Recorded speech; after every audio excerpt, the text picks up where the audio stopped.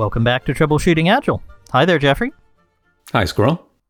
So you were telling me you have some surprising thoughts and statements and ideas about something that I thought was kind of settled. I thought we knew about this particular management practice called stack ranking. Can you tell us what it is, remind our listeners who might not know, and tell me what's your new thinking on it? Sure. So stack ranking is the idea that you rate all of your employees in a given pool, and you make sure you fit a curve so that you say, look, we should have, and there's different numbers that go here, but it could be something like, we should have a top 10%, a middle 80, and a bottom 10%. Or we should have a top 20%, a middle 70, and a bottom 10. There's different numbers that go into it, but the idea that you're going to have some number of people in each of these categories, and you're going to fit your rankings that way. And then, and this is the part that really comes out a lot, it's in a lot of times that people implement stack ranking, the idea is that that bottom 10% or whatever the bottom X percent is, that they should be fired, they should be terminated. Or there can be different things that happen. Maybe they get put on a performance improvement plan, but there's some sort of action taken in response to the fact that they've ended up at the bottom of the ranking. Now, there's often rewards on the top end. This shows up in different forms. Like people might have heard of the concept of a 10x developer, and the idea is, so then you get this idea of a top 10%er. Well, then we want to make sure that those people are rewarded commensurate for being at the top of the stack. So that's roughly the idea of stack ranking, is in the particular idea that you're going to fit people to a curve, and that has a bunch of implications. In particular, the idea that there's going to be competition between people, and so there's various things that come out of that, either by design or by accident. And that's why this ends up being, to put it mildly, controversial. Absolutely. And so I've typically said this doesn't seem like a great idea, and I've counseled people that I coach away from this kind of fit to a curve model.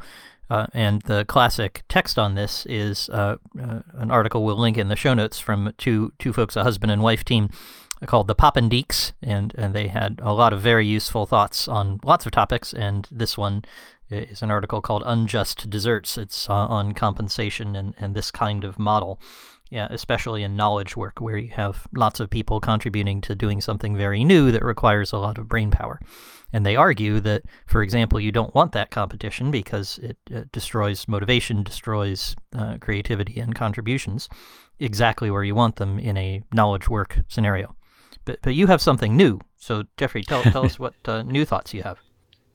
Yeah, and I want to be clear. I'm not going to advocate stack ranking here for the reasons that you described. There's a lot of harmful side effects. However, and this is something that's changed, which is when looking at companies of very large scale, I find myself having more sympathy for the people who put them in place.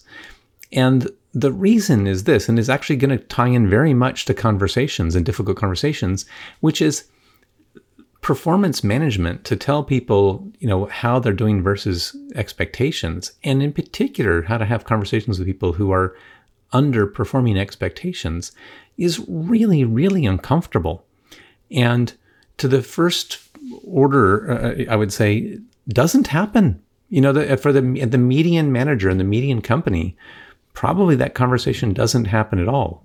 And I think that means that if I'm someone who's part of a large, running and responsible for a large organization, and I think that, look, I just don't believe that my managers are having those difficult conversations, well, stack ranking becomes a way of forcing the issue. I'm gonna use the power of the purse and the review cycle to enforce that people have those difficult conversations just mechanically, because otherwise, very often people just and the managers refuse to have them. So that's my newfound sympathy. And I think the idea here is connected to it, is that those performance management discussions, I think, are really important, are really vital, one of the main things that managers should be doing. That's one of the main areas of responsibility. And I think because it can lead to all kinds of positive effects. And I want to be clear here, when I don't mean this sort of euphemistically. A lot of people I know, when they say, oh, if someone goes on a performance improvement plan, they're on their way out. You're managing them out. And people actually, I've seen this idea that once you start having that conversation with someone, you've kind of already decided what's going to happen. And I think that's a terrible mistake. I've often had people who I didn't feel performing well. I would have conversations and their performance improved dramatically and they became, quite good performers. It's just that people had never had the conversation with them to set expectations. So so this is the newfound sympathy. Performance management is really important. Many managers, I would argue most managers, don't do it, at least don't do it well, especially they don't do it on the downside, they don't do it on the negative side. As a result, if you want this sort of vital conversations to happen at the high management level, you might feel like, oh, stack ranking is the only way I can think of to force this to happen. So that's where I am now. I have a bit of sympathy for those executives who bring in stack ranking with that in mind. I still don't think it's a good idea. I think there's much better things to do, but that's my thought. What do you think about that, Squirrel? And how does that how does that match with your expectations and people's reluctance on performance management? Well, it reminds me of another situation, and the situation is that governments would like us all to recycle or to do other things. They want to get us to do things differently, us in some large country that most of us live in. And governments use the latest thing that I've read about is nudging. There's some idea that you can kind of culturally get people to do stuff, but the most common lever they pull is taxation or law enforcement, right? So they'll say something like, you'll get a break on your taxes if you recycle this much, or if you use renewable resources, renewable energy, you'll get a discount on your car. I don't pay a tax on my car because it's wholly electric, for example, whereas other people pay a road tax here in Britain. And this is good as far as it goes, but it sort of gives in to the situation. The problem is that we're not doing enough to change the culture so that people want to do whatever it is differently. And because we're not doing that, and we're not giving them the skills, we're not creating the environment which encourages them to do the right thing, and we don't give them the skills to do the right thing. The result is that all we have is these kind of crude levers, these coercive techniques. And sure, they'll work. I'd rather live in a country where you get a discount for an electric car than a country that says, hey, run as many diesel... We're going to ignore the problem. Yeah, exactly. Foul smoke spewing, carbon, earth-destroying cars as you can. It's better to do something. But that doesn't suggest that the something is actually very good, which is, I think, maybe the insight that you have, that we can understand why governments put on these taxes. We can understand why large organizations run this way and force their engineers, their managers to function in the way you've described. But it doesn't seem very good to me. I'd rather live in a different world.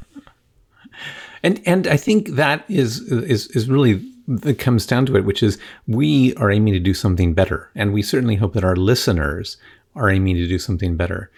And I think the idea, to me, the connection here is, if you want to do better, you kind of need to understand why things are the way they are. So I think it's a mistake for people to come in and just dismiss stack ranking as stupid and evil and terrible and, this management garbage. I mean, it is, there are many problems with it. But I think it's important to understand what people are aiming for. And then you can say, well, what would be a better way to get this result? What would need to be true that we have a better result? Because the idea, and I've certainly talked about this before with people, like the fair thing would be is if I have a bunch of people who are all contributing in various ways to the collective outcome, and I'm happy with all their performance, seems wrong that I would have to rate some of them low. and almost as bad if I had a bunch of people who I felt were all underperforming, that I would therefore rate some of them high performers. It seems like we want to have accurate conversations about what things are going, and including things that turns out, well, maybe if my expectations are wrong.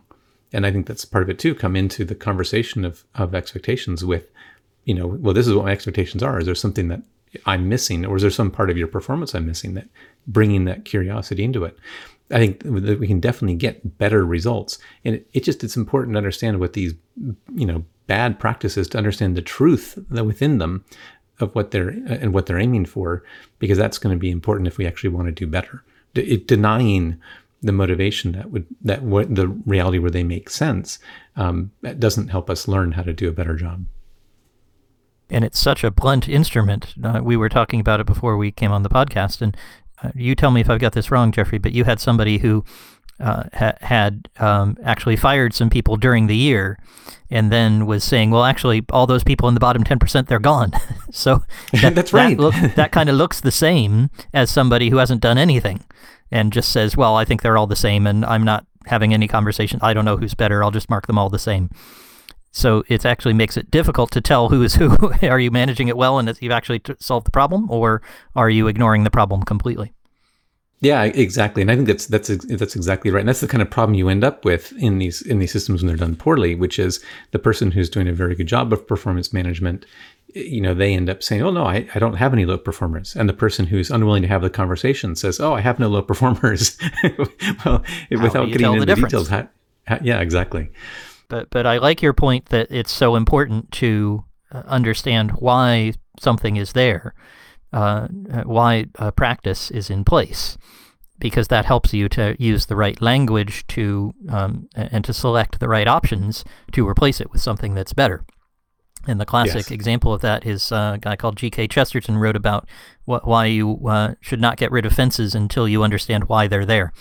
And That's right. If you don't understand why someone has put up a fence, then you absolutely must not take it down. You need to go figure out, is it keeping the foxes in, or the foxes out, or the chickens in, or something else? You might lead to some real problems on your farm if you start tearing down fences willy-nilly. Yeah, no, but maybe it's for the cattle that are no longer there. In which case, okay, fine. you know that this was put up for the cattle that we no longer have. Good, now you can take it down. Exactly, but understand it first. So I guess that's our main advice to listeners who might be either in a stack ranking situation or might be considering using a ranking technique like this. Our bias is against it. We see problems with it, but there are some good reasons why someone might have it in the first place. And if you understand those reasons, it could really help you in coming up with something that's almost certain to be better. Is that fair, Jeffrey? Absolutely, 100%. And again, no surprise that something better is going to involve, conversations and conversational skills, which is a common theme for us. Oh, yeah. So if listeners would like to learn more about that, or if they'd like to disagree with us and tell us why stack ranking is amazing, or any other reason that you guys might like to get in touch with us, you can do that at agileconversations.com. You'll find our Twitter and email and free videos and links to our book and all kinds of other free good stuff there. And of course, the other way to get in touch with us and stay in touch and learn more is to be back again next Wednesday, when we'll be back with another edition of Troubleshooting Agile. Thanks, Jeffrey. Thanks, Squirrel.